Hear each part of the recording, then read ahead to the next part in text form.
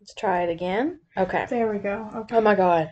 Sigh of relief. Oh, well, when we first started recording this, it Wasn't wasn't working. working, and it scared me. And if you're here from last episode, you know how much we struggled with getting it to work. We have been struggling with audio all day.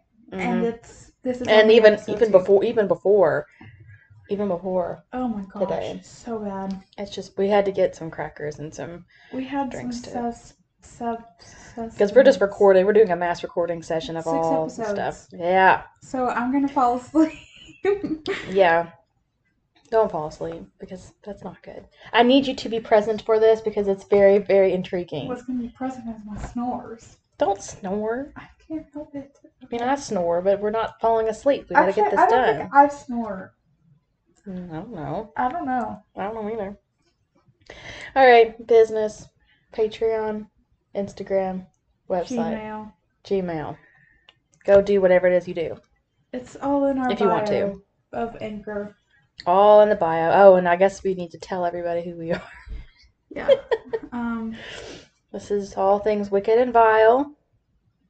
With I thought you were gonna say your name first. No, you always go first. Why? Why can't you go first? I'm Sav. I'm V. No. I always go first. I know, and that's how it should be. Well, we could go alphabetically. Technically.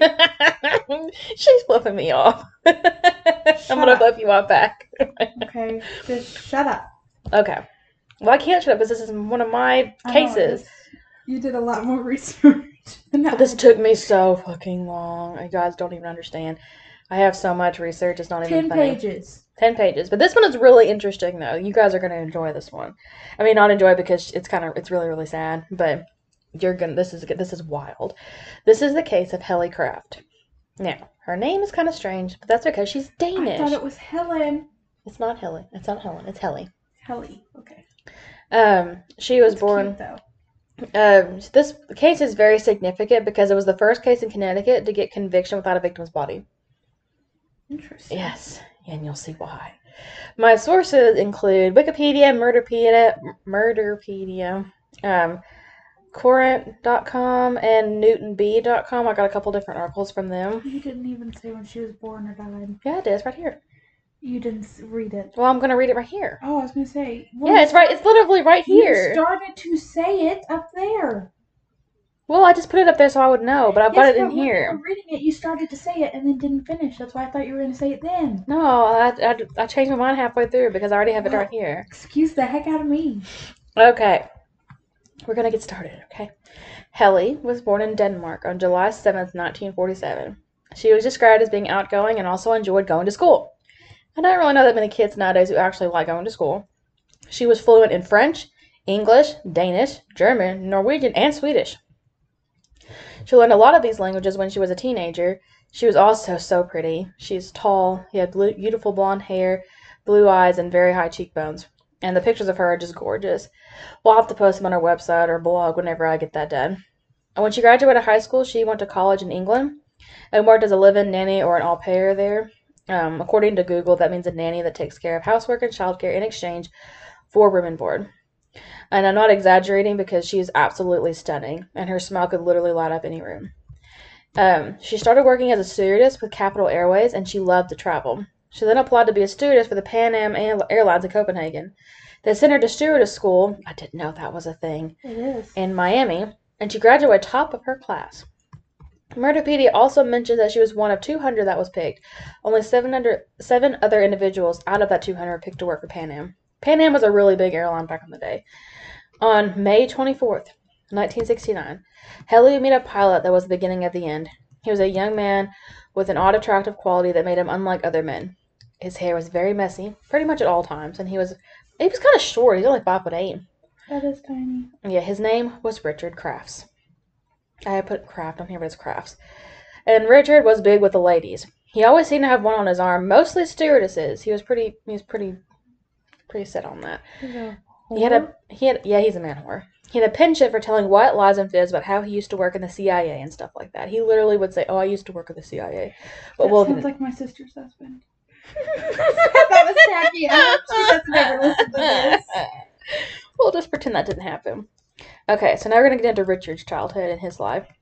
Richard was born in New York on December 20th, 1937. That makes him 10 years older than Helly. Unlike Helly, he did not do good in school. He attended private school because his dad was a very important person. He did attempt to go to college but dropped out shortly after and then joined the Marines in 1956. It was in his service to the Marines that Richard found a passion for flying. He loved studying aviation and was very good at flying helicopters. He was so good that he became certified as a pilot a few years after joining the Marines. He was stationed in Korea and Japan in 1958 by the Marines, but he also flew for Air America. Air America was a recognized branch of the CIA. Maybe that's where he got his last from. I don't know. Not sure if this is true or not, but apparently Richard flew several top-secret missions in Laos and Vietnam, among other places. He was wounded in Laos, and that was really the only information the Murderpedia and other places have about his quote-unquote top-secret flying stuff. You like that? I do. Super technical flying stuff. Not surprisingly, he had some issues finding work after being injured. He was able to get a job with Eastern Airlines, which was one of the largest airlines in the U.S. He still managed to have a social life, never without a girl on his arm, even with his hectic schedule as a pilot. Interestingly enough, when he met Helly a year later, he was engaged to somebody else. Can we say #player? I even put that in my notes. You see it right there. Oh my gosh, you did. I did. 'Cause I had to put the little things in there. Their relationship was anything but rainbows and butterflies. They were that annoying on-again, off-again couple and often fight in public. I hate those kind of couples. But I also love it so I can hear all the tea. Yeah, I hear all the drama. I blame Richard for their on-again, off-again relationship because Helly honestly seems like a saint. Here's a quote from Murderpedia that I think sums this up quite nicely. Helly's friends were suspicious of Crafts, and some showed open hostility toward him. Most of her friends could not understand Helly's attraction to Crafts when it was so obvious that she could have nearly any man she wanted. Then comes 1975, and Helly found out she's pregnant with Richard's child they married in that same year in New Hampshire. In 1976, they bought a small home in Newton, Connecticut. She had the baby and then had 2 more children. She was a career woman, and we stand a working woman in this podcast because I am one. Or working mom, and I'm a working mom. We stand all moms and dads and non-binary parents in this podcast. Yes. Supports for everybody. If you're a parent, God bless you. Or whoever bless you. Like, it doesn't... Oh, speaking of the devil. My child is now crying. It's okay, though. She'll be okay for a minute. Her dad's in there. So she hired an au pair of her own, who was 19 at the time, to take care of her house and kids. Her name was Dawn. Helly and Wait, can I just guess that the husband and Dawn do things? Actually, they don't. Oh, shocker. I don't think so. I never found anything that said that. Helly and Richard made quite a bit of money to live comfortably, making more than $125,000 a year in the 80s. In a typical nuclear home fashion and old-timey traditions, Richard handled all the money and he had a very specific hobby, buying and collecting firearms. According to Murderpedia, he already had quite the collection with the purchase of their new house. Because they were living in like a teeny apartment or something like that, he didn't have room for all his guns.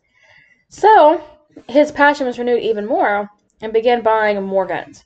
Among those, he had several shotguns and handguns, and they included several 9mm automatics, 44 caliber revolvers, .357 magnums, semi-automatics, hand grenades, high-power rifles, crossbows, and tons of ammo. The collection of guns and weapons put a strain on the marriage, along with some other issues that we're going to get into.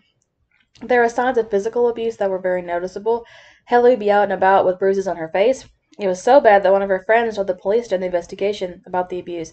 Here's another quote from Murderpedia. The same friend who also said that Helly was deeply hurt by the way Richard treated her during her first pregnancy, and she would never forgive Richard for what he put her through. Lots of tension here. Another thing that caused tension in their marriage was Richard's fondness of disappearing for days on end. He would just literally pack up and leave, and then return like nothing was going on.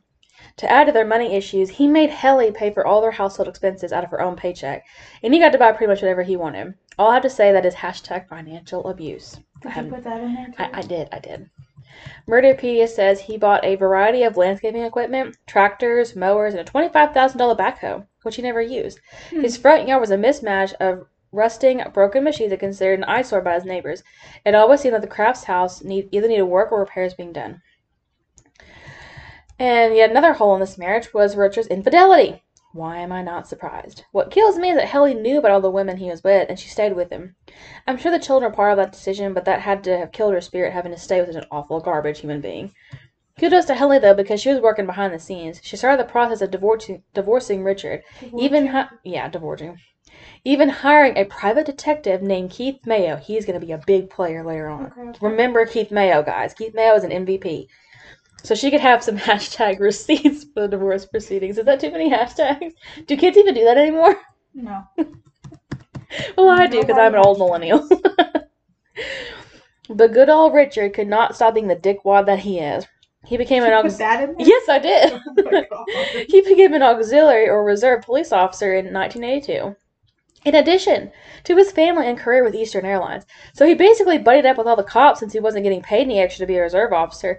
He took the position so seriously that he responded to calls even when he wasn't on duty. Oh my gosh. He enjoyed the position so much that he was hired as an actual police officer in 86, which means Helly is pretty much fucked at this point. Yeah. Police officers tend to stick together in an us versus them mentality and will always side with their brother in arms. I'm guessing that's what they did. I don't really know exactly if they did or not, but I just know that that's kind of the culture of law enforcement.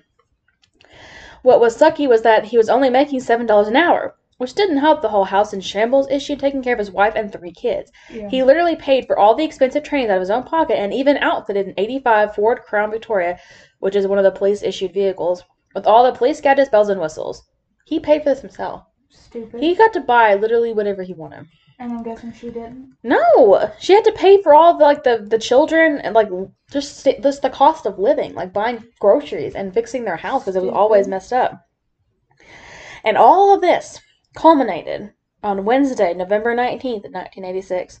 One of Helly's friends dropped her off at her home, and that was the last time anyone but Richard saw her. I really want to eat an animal cracker, but I don't want everyone to see me. I really want to eat a Cheez-It right now or drink my Coke, but I don't want to disturb anybody on the podcast. Not ASMR. Yeah, not ASMR. Not ASMR. Okay. Several weeks went by, and her friends hadn't heard from her. Her friends kept calling and calling, but they were unable to talk to her. Richard just kept making up bullshit excuses. He told one friend that she had gone to Denmark to visit her mom. He told another couple friends that he didn't know where she was. She just left and didn't tell him where she was going. To another friend or two, Richard told him that she went to the Canary Islands with a friend of hers. I feel like if you're gonna lie, keep the lie consistent. Exactly. He really didn't try very hard here. This is heartbreaking, this quote from Murderpedia. Friends grew suspicious and concerned about Helly's safety because they already knew about Richard's aggression and fiery temper. Helly once said, "If something happens to me, don't think it was an accident." Oh, period. Yeah. I feel like she just knew that something bad would happen to her, which is really, really sad. Police went on to interview the au pair. Her full name was Dawn Marie Thomas, and she was able to fill in a few blanks for the investigators. On the morning of her disappearance, Richard had woken her up very early in the morning and informed her that that Helly was going to drive to Westport to visit her sister and that Richard and Dawn would be going up later. Dawn was like, "Why the hell are you waking me up at 6 a.m. to tell me this?" Naturally, she thought that was strange, but it wasn't the only reason why it was strange. Newton had been the victim of a severe blizzard and the roads were really bad, and their power went out sometime in the night or early morning. Because of the power outage, then Richard woke up his children about half an hour after he woke up Dawn, and they headed to Westport to his sister's house. After getting there and dropping off everyone, Richard left pretty soon after that. Dawn noticed that Helly wasn't even at the sister's house, as Richard had reported. Dawn would tell police that Richard did not return until 7 p.m. that evening. It's a long time to be gone. Dawn had asked Richard where Helly was, because she never showed up. And Richard was like, "Duh, I don't know." And Dawn was very suspicious of Richard and asked him again. This time he gave her a different answer. He said that she was in Denmark visiting her mother who was ill. It was at this point that Dawn saw the carpet that had been cut from the floor. Why was there carpet cut from the floor, you ask? These giant-ass squares cut out from the carpet. When she questioned Richard about this, she said that he could have spilled kerosene on the carpet, which is super odd. Why would you have kerosene in your bedroom? You wouldn't. Yeah, because the carpet was in the bedroom. There were several squares that were, removed. Police then called up Richard. They did an interview because she'd been reported missing at this point. And they asked if he would take a polygraph. Richard was like, "Sure." And he ended up passing. Now, we all know that polygraphs are not really reliable. I was going to say, I don't believe those for a second. And Richard was really good at lying. He lied for pretty much his whole life. It was enough to fool the investigators. Again, buddy-buddy with the cops. Thankfully, some of the police investigators didn't believe him. They thought it was super strange that this pilot was also a cop part-time, and he was just really suspicious. What's the word the kids use? Sus? That's the word the kids use? Yes. Why did you just say suspicious? Because they say sus. Why is it sus? Why is it not suspicious? They also thought it was odd that he rode in that tricked-out fake police car and took on rogue security jobs for very low pay. On December 11th, investigators asked Richard to do another interview. I'm going to read a passage from Murderpedia about the interview because it literally had the actual interview. On December 11th, investigators located Crafts on duty at the Southbury Police Department, where he was working the night shift. Newton detectives called Southbury and asked that they send over Officer Crafts for further questioning. He arrived at the detective division in full uniform at 9:20 p.m. Lieutenant Michael DeJoseph and Detective Robert Tavarzik had already prepared some questions and conducted the interview. According to police reports, this was how the interview progressed. So, we're going to do a question and answer here. Richard, did you know that your wife hired a private investigator? No. Did you know that the PI documented your relationship with the New Jersey woman? No. Why would your wife tell her friends she was afraid of for herself regarding serving a divorce paper, and tell them to check on her if something happened? I cannot imagine her saying this. It is completely out of character for her to say this. On November 18th, when Helly came home, when and why did she leave? Those answers are in my statement. What is the story with your bedroom rug? Apparently you removed it, or cut some pieces out. Can you explain this to me? All the rugs in the house are being removed and replaced. What was spilled on the rug in your bedroom? Kerosene. Did you cut pieces out of the rug? Yes, 2 feet at a time. It's easier to remove that way. What did you do with the rug you took out of the bedroom? Dumped bedroom rug in the Newton landfill 1 week ago. It was blue in color. Why have you been telling everyone different things about Helly being missing, like her mother being sick? I didn't want to say my wife was gone and did not know where she was. Has Helly received any mail since she's been missing? No, she's gotten no letters since she left. She usually gets about 2 letters a week. Whatever the police asked, Crafts had an answer. The demeanor seemed cooperative yet guarded. Again, he was not caught in any outright lies. They were more like half-truths. And for a man whose wife has suddenly and inexplicably vanished, Richard Crafts seemed rather apathetic. He was released after providing cause with a brief 1-page statement that was less than helpful. Detectives were left with even more questions than before, but they were becoming more convinced that whatever happened to Helly Nielsen Crafts, somehow, in some way, Richard Crafts had something to do with him. Now, this PI, Keith Mayo, he's a rock star. He was on the ground running from the first moment he heard that Helly was missing. He just knew that Richard was involved. He went to everyone for help. He went to attorneys and friends, anyone that could potentially help him. He was immediately suspicious as to why Richard was giving different reasons for her being gone. But he knew he would need some hard evidence. He figured out that the pieces of the carpet and the rug that Richard had cut out ended up at the Canterbury dump. This dump was a couple hours away from Newton. He got some help from local garbage collectors to track down the rug. They ended up finding a piece of it. It had some mysterious-looking stains on it, and Keith sent it to a forensics lab and confirmed that it was one of the missing pieces. Here's another quote from Murderpedia. But the investigation received another setback when Dr. Lee, the forensic guy who did the testing on the rug, reported his findings on Mayo's rug samples from the Canterbury dump. After 4 hours of backbreaking work carried on the carpet, wrote Dr. Lee, none of the stains tested positive for blood. Mayo's dogged pursuit of evidence, however, had another unanticipated result. It focused even more attention on the case, which seemed to be floundering at the hands of Newton police. Helly's friends also kept up a non-stop campaign of calling the police for updates on the investigation. As a result, the state's attorneys decided the investigation be handled in total by the state police investigators. Probably a good decision, since he was a member of the Newton Police Department. Yeah. Helly had some amazing friends that would stop at nothing to get her story pasted all over every news outlet there was. This lit a fire under investigators' asses, who were at first not too interested in finding out what happened to Helly, because he's a police officer. Why would he kill his wife? You know? With their renewed interest in the case, investigators began to do some digging into what Richard was doing before Helly went missing. That's when they found the charges for the freezer that was ironically never found in the house. He bought a freezer, a random-ass deep freeze, somewhere. We don't know where it's at. They also discovered the charge for renting a wood chipper that they never found.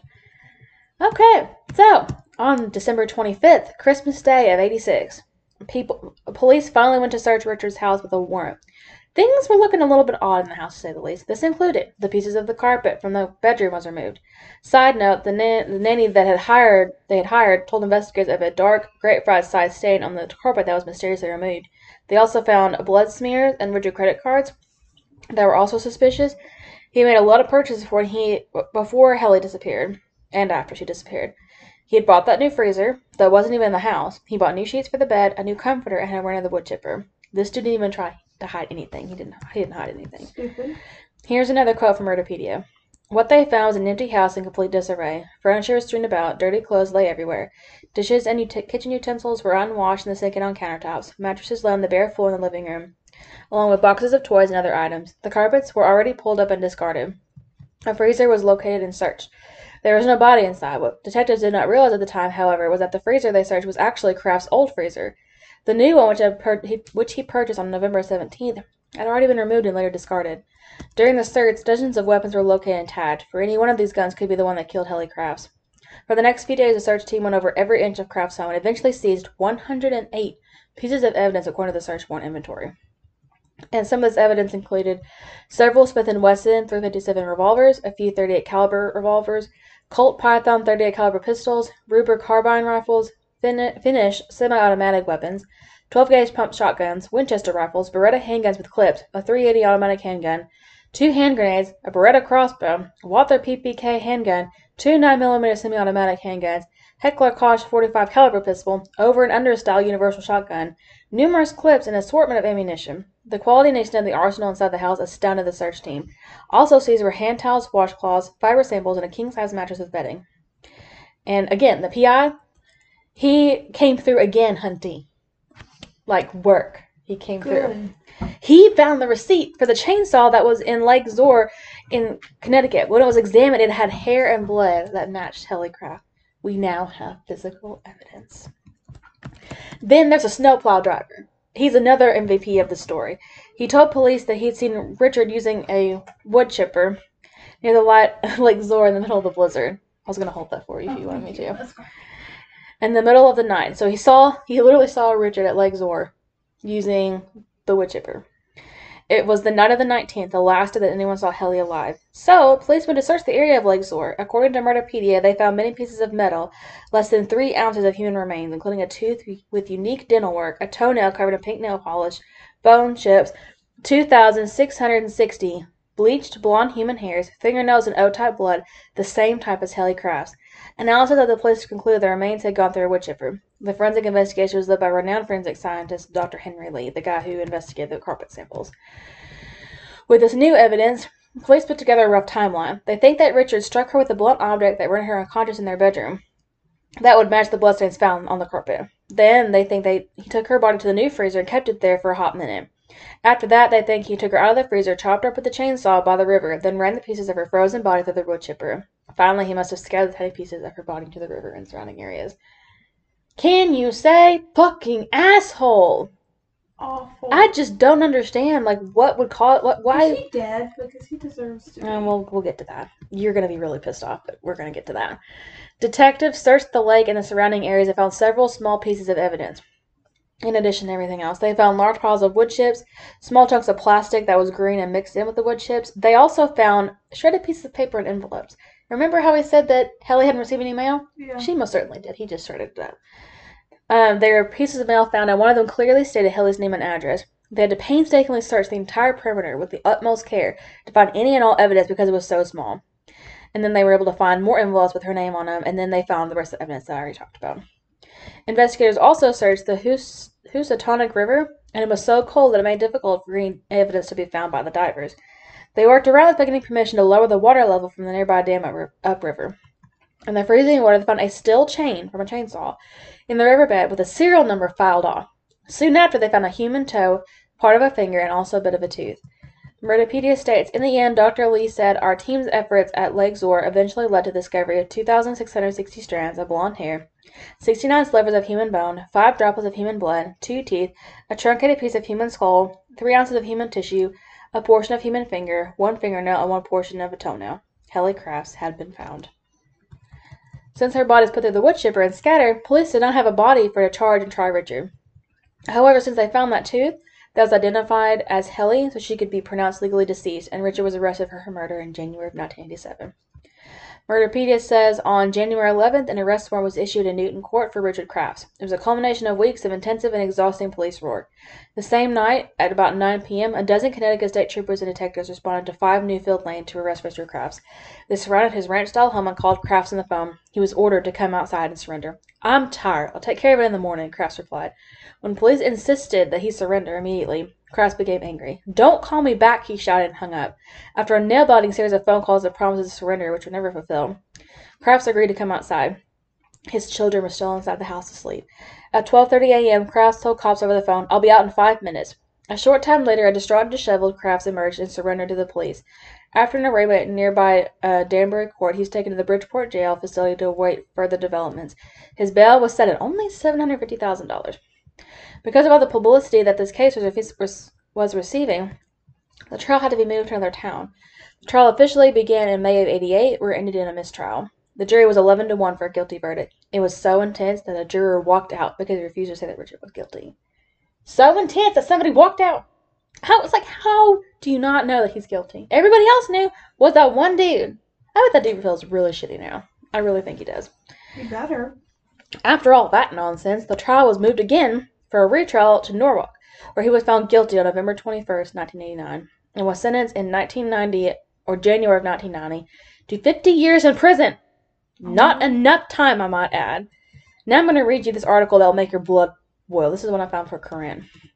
Notorious murderer Richard Crafts, who used a chainsaw to cut up his wife's body and a wood chipper to dispose of it, is out of prison and living in a halfway house, a State Department of Corrections spokesman said Friday. The 82-year-old is at a transitional housing program for veterans in Bridgeport, Carrie Martucci said. Crafts had been behind bars since his arrest in '87, Martucci said. He was sentenced to 50 years in prison on January 8, 1990. He served a dramatically shorter sentence for different reasons, mostly because of an old sentencing law known as statutory good time. The law, which had been changed, allowed for large amounts of time to be taken off prisoner sentences as a reward for good behavior in jailhouse jobs, she said. Corrections officials have to apply the law that was in place at the time of sentencing. Had Crafts been sentenced after the new, less generous sentencing laws put in place, he would not have been eligible for any time off his sentence, Martucci said. Crafts also got credit for 3 years. He was locked up in between arrest and sentencing. He was convicted after a second trial because the first ended in a mistrial. It was the first murder conviction in the state without a body. In '87-'88, he got disciplinary infraction of having contraband in his jail cell, which Martucci said didn't affect his quote-unquote good time. At least one of these times he was restricted to his cell for 15 days. She said she didn't know what the items were, but that they were not illegal drugs, and the offense was only considered a medium, quote-unquote medium level of offense. In addition, Kraft was left out of prison 7 months early, so he made transfer to a supervised program instead of being released to the streets after 32 years behind bars. Crafts, classified at a low risk to the community, was released from the Willard Zabluski Correctional Institution, the least secure prison, to the custody of the Bridgeport program on November 1st, Martucci said. She said he began serving his time in a maximum security prison. Based on his sentence, and without this period of supervision, Crafts would not have had any assistance transitioning back to the community, she said. For us, it's our job to prepare even someone of extreme violence because they're going to go home. According to Corinne Archives, prosecutors said Richard Crafts bought a large freezer on November 17, 1986. The next day, November 18th, was the last time anyone saw Helly Crafts. On the morning of November 19th, Richard Crafts drove the children from their home to Newtown to his sister's house in Westport. On November 20th, he rented the wood chipper and a truck, which he used to haul the wood chipper. The state said Crafts killed his wife, froze her body, cut up with a chainsaw, and used a wood chipper in several areas of Newtown and Southbury to do away with the body. He then disposed of the freezer to prevent authorities from finding any evidence. On November 20th, several witnesses saw the truck and the wood chipper in different locations in Newtown and Southbury, including on a steel bridge in Newtown between 3 and 4 a.m. Crafts told someone he was cleaning limbs down in a November 18th storm. However, no tree limbs fell on the property during the storm. State police later searched the area near the steel bridge and found among the piles of wood chips an envelope bearing the victim's name, pieces of bone and tissue, a human fingernail, and crowns to the victim's teeth, prosecutors said. Police also recovered underwater near the steel bridge Crafts' chainsaw and a saw blade. They contained blood and tissue and hair fragments matching those of the victim. At one point, when state divers began looking for his wife, Crafts told his brother-in-law, "Let them die. If there's no body, it's gone." Notoriety aside, the prison system has no choice when it comes to releasing prisoners like Crafts. High notoriety case, extremely violent, all these pieces of this makes it interesting, Martucci said. But all this comes down to it. He served his time in prison. No, not enough. Doesn't that not make you mad? Doesn't that make you mad? It does. Severely. Like, fuck you, Richard Crafts. He's not even dead yet. He's not dead. He's still alive. That was in 2020 when he was released. He deserves to be dead. Yep, he deserves to die a long and painful death. Yes, and maybe put him through a wood chipper. Yes! Like, I feel like if you're gonna murder somebody, you should be killed the same way that you murdered somebody. Yep. So he needs to be bludgeoned, first off, and then he needs to be frozen. And then he needs to be cut up with a chainsaw, and then put through the wood chipper, and then disposed in a river. Yeah. That's what that guy deserves. I knew that was gonna make you mad. At the very least. I told you it was interesting. Oh my gosh. Yeah, because I know you were like looking at me weird, but and I was like, this is, yeah. That's so Mhm. frustrating. Oh, I my hated it. I gosh. hated every moment of it, just listening. And I'm just like, what the actual fuck? Because I didn't know anything about this case at all. And the more I got into it, the more mad I got. So, yeah. I hated it. Yep. Rest in peace, Helly Crass. And I feel really bad for her children. I feel really bad that those children have that asshole for a father. And they lost their mother. Yes. And their father killed her. I know. And she had 3 children. How do you live with that? Yes, and her mother was still alive when she died. Because her mother was in Denmark. That's sad. Mm-hmm. I don't think her mother is alive today. I would doubt it, but still. Yeah, that's sad. So sad. So yeah, now everyone's depressed. That's episode 9? I don't know which one we're on. I think Hopefully I didn't talk too fast. You think I talked too fast? No. You But sure? I'm also used to how you talk, so. Well, if I talk too fast, just deal with it. Slow it down. How am I supposed to slow it Not down? you, them. Oh, I guess they could. I guess you could do it on like 1.0 speed, like this. Good luck with that, guys. Yeah. Hope you enjoyed this episode. I mean, it was really depressing, and the guy's still alive. Which is even more depressing. He only served 32 fucking years. Not enough, not enough, not enough. He's supposed to serve 50. That wasn't enough. No. I don't understand how he got 50 years for that. He should have at least gotten life without parole. If you kill someone, you deserve to be killed. Or at least life in prison without the possibility of parole. And I don't at really least. care. Like, if you murdered me, Victoria, you would deserve to die. Yeah, same for you and to me. that goes with anybody. If yes. you kill someone, I think you should be killed. Yes. But, like, without a shadow of a doubt, like in this case, there was no question that he didn't do it. Yes. He didn't even try to hide it. But if there's like even a little chance that it could be someone else, that's when I'm against it. But there was nobody else. She had no other enemies. Everybody loved her. She was just a wonderful, saintly human being. And she stayed with this asshole. For her children. You know it was for her children. I mean, that's the only reason I would stay. And not that I have children. She was trying to get away, though. That's the thing. She was trying to get away. She was trying so hard. Even hired a fucking PI. That's probably why he did it. I think so. I'm not really sure what his motive was because I never could find that. In the background pounding things. I think he's pounding pork chops. I think so. Pounding meat. Shut up. Yes, he's probably pounding out pork chops for supper because it's almost supper time for us. Yeah, because it's 5 o'clock-ish. Yeah, I'm probably going to eat some more cheeses before we record. We've only recorded 2 episodes today. There's no way we're going to get finished today. We'll get finished. We're going to do it. We've got this. It's fine. Everything's fine.